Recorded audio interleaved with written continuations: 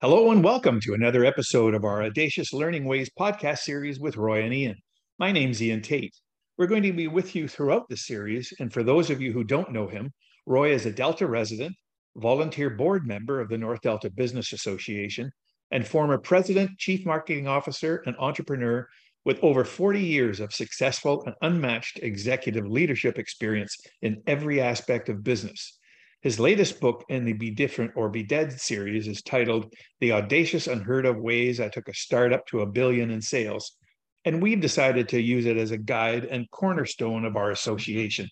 In fact, every new member and their entire leadership team receives a free copy of this guidebook when they join the association.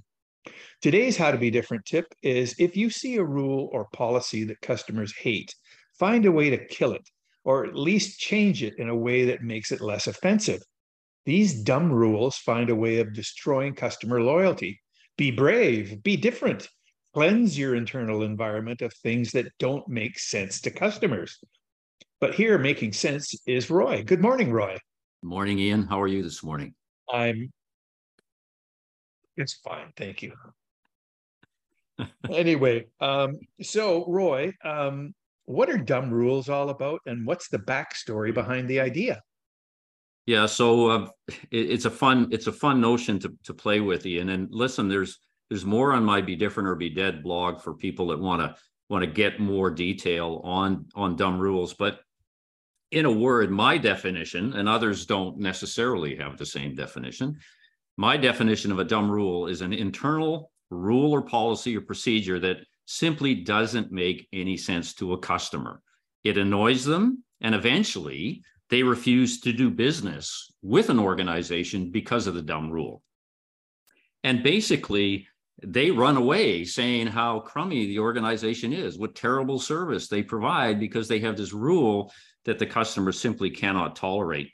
Look at a dumb rule basically is conceived as a customer engagement control mechanism. That's what it is, right? Yep.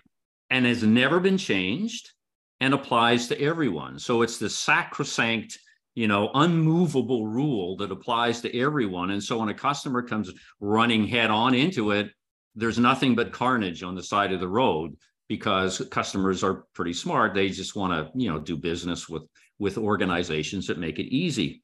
Attacking dumb rules, more of the backstory, was one of the many tactics, Ian, that I used to improve the execution of our strategic game plan as we marched to $1 billion in sales. It was a very, very, very important part of what I call, and we've discussed this before, my say yes strategy, which was all about trying to say yes to customers, removing roadblocks that really prevented the organization from providing superlative experiences to customers. And the logic was really simple.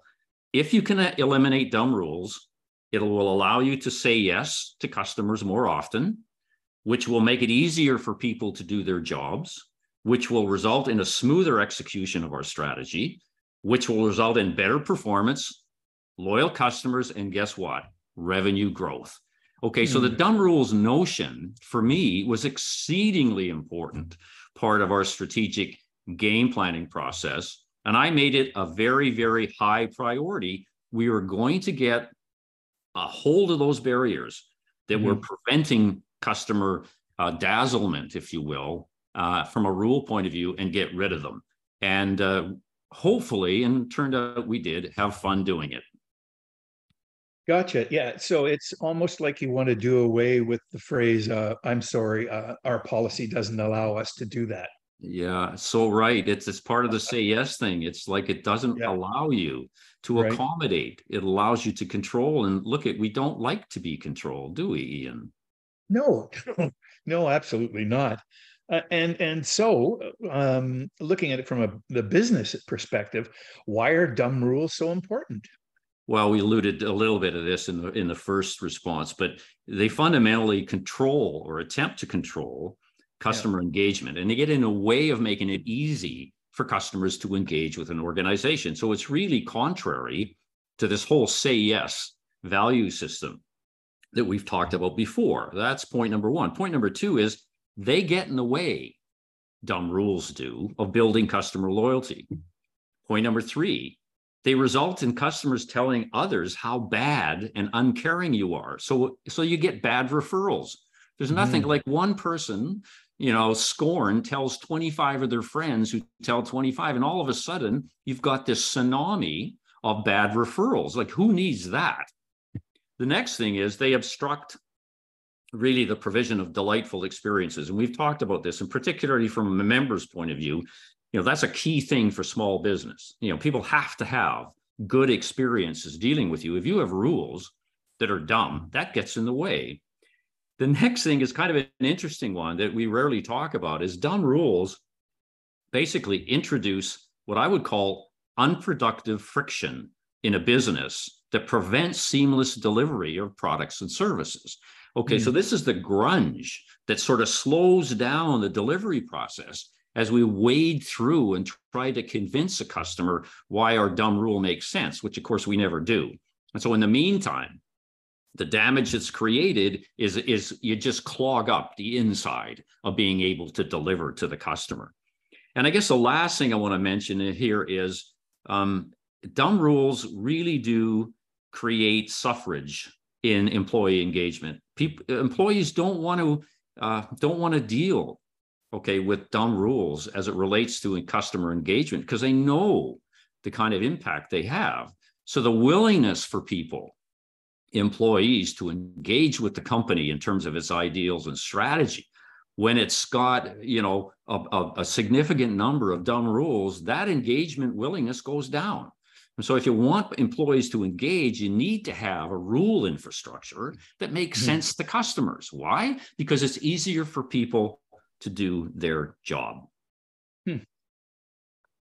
Wow.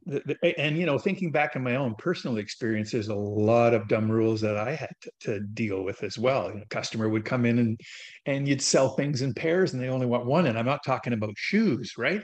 And you say, oh, I'm sorry, I can't sell you one. Geez. Anyway, yep. Yeah. Give your head a shake. So let's say you've got a legal requirement in place. The dumb rule can't kill a legal requirement, can it?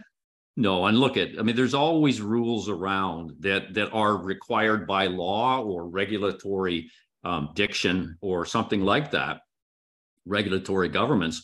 And so there's a way that I approach things like this to try and get it on side with the say yes notion. Okay. The first thing is you have to do your diligence to make sure that indeed the claim that this rule is required for regulations or legal is actually true. I mean, I ran into all sorts of situations where my management team would tell me, Roy, you can't do this. This rule is required by law. And yet when I did my due diligence, they were wrong. Okay. In other words, it was a roadblock that was thrown up in front of me from people who really didn't want to change. So the first thing you have to do is make sure that the claim of legality is real. And you have to do your due diligence on this. And if it is, if it's real, then really the challenge is to try and make it customer friendly. Okay, I'm not saying mask it necessarily, but I'm talking about how you communicate things like this is exceedingly important. So a necessary rule that is dumb, can still be customer friendly. And it's all about taking time to design a customer communication strategy around it.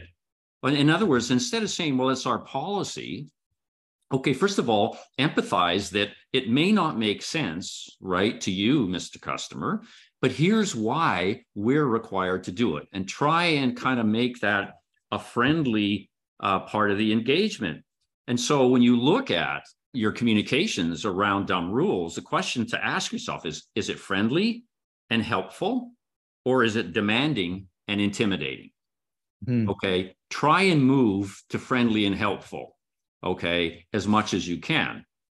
And actually try to use the whole objective of minimizing an adverse reaction in terms of how you design the customer communications strategy. But look, at the end of the day, there will be rules that you can't expunge from your organization. But my issue has always been, if I can clean the organization of 20% of the dumb rules that we have, wow, that's going to make a tremendous amount of difference in terms of how we engage with customers, how they feel about us, and the loyalty that they have to us. So you're not going to get 100% clean, but if you get 80 or 70 or 20 or 30, it's all in the right direction. So don't let the impossibility get in your way of doing this. Okay, this is an ideological thing and a strategic thing that's absolutely necessary to have a plan that you can execute and derive superlative performance from. Right. And if you look at it from the customer standpoint, again, that 20% will be a big relief, but also your staff, the employees on the front line delivering those messages, all of a sudden, they're relieved of all that burden and can get right to it in terms of building those long-term relationships. Absolutely right, Ian. Anyway, so, okay, we've chatted about it. We've looked at the good, the bad, and now we're going to hear some of the ugly. Roy, can you give us a few examples of dumb rules that you have experienced? No, sorry, it's not a policy. No. Well, unfortunately, the list is so long, it was difficult to pick a favorite. But I think one of my favorite dumb rule stories was actually an event that took place, and I'm going to call them out on this, at the Mirage Hotel Resort and Casino in Las Vegas. So they have a wonderful deli in the casino that serves absolutely the best Reuben sandwiches ever, but they are challenged with their customer friendliness and their policies. So one night, after I would say a rather unfortunate 2 hours sitting on the blackjack table, my wife and I decide that we're going to go into the deli, right, and order up our favorite. So we go up and we say to the hostess, okay, we'd like a booth. And we're told flatly, Ian, that our request was not possible since it was their policy to offer booths only for parties of 6 or more. So my wife and I were 2. Their policy said you can't have a booth unless there's 6 of you. Now, look, I get that management wants to maximize the check value from these specific assets, right? Sure. That makes a lot of sense. But the interesting thing, Ian, was the store was empty. There was no one else in the deli but Leilani and me, right? And so here we were. So I say to her, I said, that's the dumbest thing I've ever heard of. And she looks at me and she goes, well, they want it. So here's a situation where the poor frontline person, right, is being forced to enforce this rule. And the only thing that she could say is, I've been told to do it because they wanted it. Now, look, there's a whole bunch of other ones, but everybody out there, everybody knows as a consumer and has had unfortunate experience with a dumb rule. They're just all over the place. And all you have to do is remember how you feel when it happens to you. Like, I've told this story. I've been doing podcasts and discussions on this dumb rule thing for years. And every time I do it, Ian, I tell the story. And I also mention who it was. And so that can't be good for business. Anyways, but there's been I've done, like your reference to 1 or 2. I've been refused to the ability to buy a sweater on a mannequin, which was the only anyone left in my size in the store, because it was for display purposes only and couldn't be sold. Was it the Dales of Norway, Roy? No, I don't know what it was, but here's a retail store wanting to sell things except for the stuff on the mannequin. I mean, stuff like that. Look, it's unfortunately myopia. Okay, these things are born out of myopia. Some genius thinks it's a good idea to control demand or trying to make it easy to supply services. And unfortunately, they forget about how it impacts on the most precious asset you have, people, and that's your customer. Yeah. My experience, and I just, sometimes I lurk in stores waiting for an opportunity to hear my least favorite 4-word response: we don't price match. Well, I tell you, my blood pressure just did go up anyway. So that was very informative. But man, sorry, we don't have any space. The booths are full. Would have been a great response. But when it's, it's 9 o'clock, there's no one in the place, however that song goes. Anyway. Well, so here's an excellent example of a missed opportunity. Yeah. I mean, given the fact that we were the only one there, we weren't going to consume a whole lot of resources. What they could have done is made it a really super dazzling experience. Of course, which booth would you like? Is there a special location? Take us to that and give us unbelievable amounts of attention. And we would walk out of there going, oh my God, what a wonderful experience I've just had. And the story that I'd be telling you would be an example of dazzlement, not about de-dazzlement. Exactly. So, how does a business go about murdering these dumb rules, Roy? So what's the first step? What do they got to do? What do they got to keep uppermost in their mind? Yeah, I mean, and this is the key thing. So I've got 5 points for an action plan here that hopefully will be helpful. The first thing you have to do, to your point, is the leadership has got to make killing dumb rules a strategic imperative in the organization's game plan. Leaders need to make it matter. If they don't make it matter, then it will never happen. So it starts with leadership.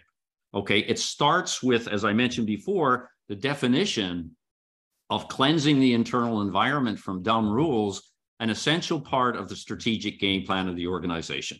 And one of the things that I do with clients is I have a little bit of a template that I go through when we talk about, well, what's the action plan we're going to be using now to implement the strategic game plan? And one of the key elements is always, let's talk about dumb rules. And I got to tell you, it's fun because at first they go, what? We don't have any of these. And after about 3 nanoseconds, they get to realize that, yeah, they do. And they better take care of it. So the first thing is make it matter, make it part of your strategy. Second piece is a fun piece, and that is to establish dumb rule committees. Now, I did this with a great deal of success. So what I would do is I would, in all the operations areas of my organization, not the staff groups, okay, not the people that write the policies, because they'll just come up with a million reasons why they're not dumb. So ask the frontline people, ask the operations people. So I'd create dumb rules committees in the operations of my organization. I would appoint a dumb rule committee leader for each committee, whose responsibility it was to seek out and destroy or otherwise modify, if you can't destroy them, rules that made absolutely no sense to customers and drove them crazy. Well, let me tell you, the result of that initiative was extreme employee engagement. I mean, if there was an odometer, okay, that measured, how much people were engaged in the organization at that time, it just went up to 100. It's just like bang. The front line particularly loved the initiative. They were passionate about the purpose. I mean, this was my opportunity to sell them on the strategic game plan. This was the hook, right? And we made real progress. The thing is, we had contests as well, Ian, among the committees to see who could come up with the most dumb rules to kill. And we celebrated the winners, okay? And so fun was had by all, not only cleansing the environment, but also competing with one another. And the committee role was quite simple. They were expected to not only identify the dumb rule, okay, this is where the accountability comes in, rules and procedures that annoyed customers, but they were also charged with the responsibility of eradicating them and taking whatever action was necessary to get it done. So it wasn't a matter of saying, okay, here's a stupid rule. My next question is, okay, what do we need to do about it? Who's going to do what by when to eradicate this dumb rule? My role, and that of all the senior leaders reporting to me, was to remove any roadblocks preventing the dumb rules committees for actually achieving their purpose, which was to eradicate dumb rules. Okay, so you talk about an opportunity to light fires in people. You announce dumb rules committees members out there, and it doesn't have to be large. It can be simple. It can be one person. Can't be you, leader. It's got to be the person that deals with customers. The third thing that I would say you have to do is you really need to get ahead of this. Okay, so dumb rules committees deals with the result of stupid rules. What we need to do is we need to replace the stupid rules in the first place with say yes rules. Okay, so what I did is I embedded customers in the rule design process. So I got ahead of this by having rules designed with the customer in mind. Oh, what an incredible idea, Ian. Customer-driven rule system. So they would be the cleansing agents, okay, that you could ever ask for. And so what I found is, first of all, they were really excited, customers were, to be involved in the process. And they were really impressed with the fact that we would even ask them. And so not only did we get their help, but we actually gained loyalty points from the people that we asked to be engaged. Simple little things like that. Fourth thing you have to do, and I've only got 5. Fourth thing you have to do is you must ask customers through your customer surveys about your rules and policies. You have to ask them about, do you have any dumb rules? What are the things that annoyed you? What are the policies and so forth that you came up against that really annoyed you? And this is easy to do. Like, you know that right now that every time, or most of the time, you do business with a service organization, they will give you a pop-up after you finish the call, okay, and say, would you mind taking a couple of minutes and finish it? So it's a bit of a chat box to give input on the experience. Well, the technology exists for you to ask every time a customer does business with you what your experience was relative to any rule and so forth that gave you a lot of difficulty. So you have to measure. If you don't measure it, then you really lack the ability to do anything about it. The last thing you have to do, Ian, is hold managers accountable. Okay, they have to be, your teams and the management of the company or organization has to be held accountable for eliminating these dumb rules. It must be part of their performance plan. They must have an objective. Okay, and part of it for me was asking frontline dumb rules committees how their managers were doing, helping them eradicate the organization of dumb rules. Cat amongst the pigeons. I got to tell you, that made people pay attention. And so bottom line is, make it a strategic imperative. Get yourself some dumb rules committees. Embed customers in the rule design process. Get customer input on your dumb rules. And lastly, hold managers accountable. If you can do these things, I guarantee you will move towards a say yes environment that is clean and is responsive to customer engagement, not controlling.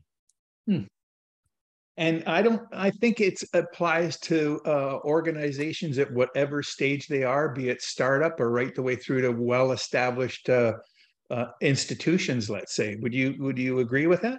Yeah, I would say that startups have an advantage because they can build a rule system to say yes.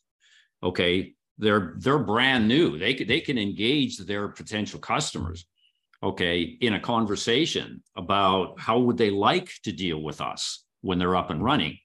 The difficulty with a later stage organization is they've already got the grunge in there, and the challenge is to get rid of the grunge. And a lot of times, as you know this in terms of your background, the people that created the rules, the dumb rules that may have been relevant yesterday, I'm not saying they weren't, but they're irrelevant today, right? Like it or not, the people that designed those don't want to give them up.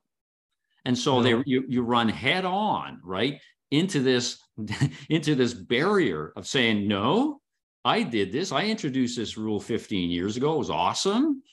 I want to keep it. And I said, well, okay, it may have had relevance then, but would you not agree that the world has changed since then? And we need to be more responsive to what customers want. Yeah. Pride of authorship, pride of ownership. That's a dumb rule that's getting in the way of progress. Anyway. Absolutely. Thanks. Well, that's a wrap, folks. We hope you enjoyed our podcast. We'll be back again soon with another How to Be Different tip as part of our Audacious Learning Ways podcast series. Take a look at us online at www.northdeltabusiness.ca. And if you want to see what every member of ours enjoys for free once they join our organization, take a look at the tab up at the top called Abound. Anyway, have a great business day. Goodbye, Roy. Bye, Ian.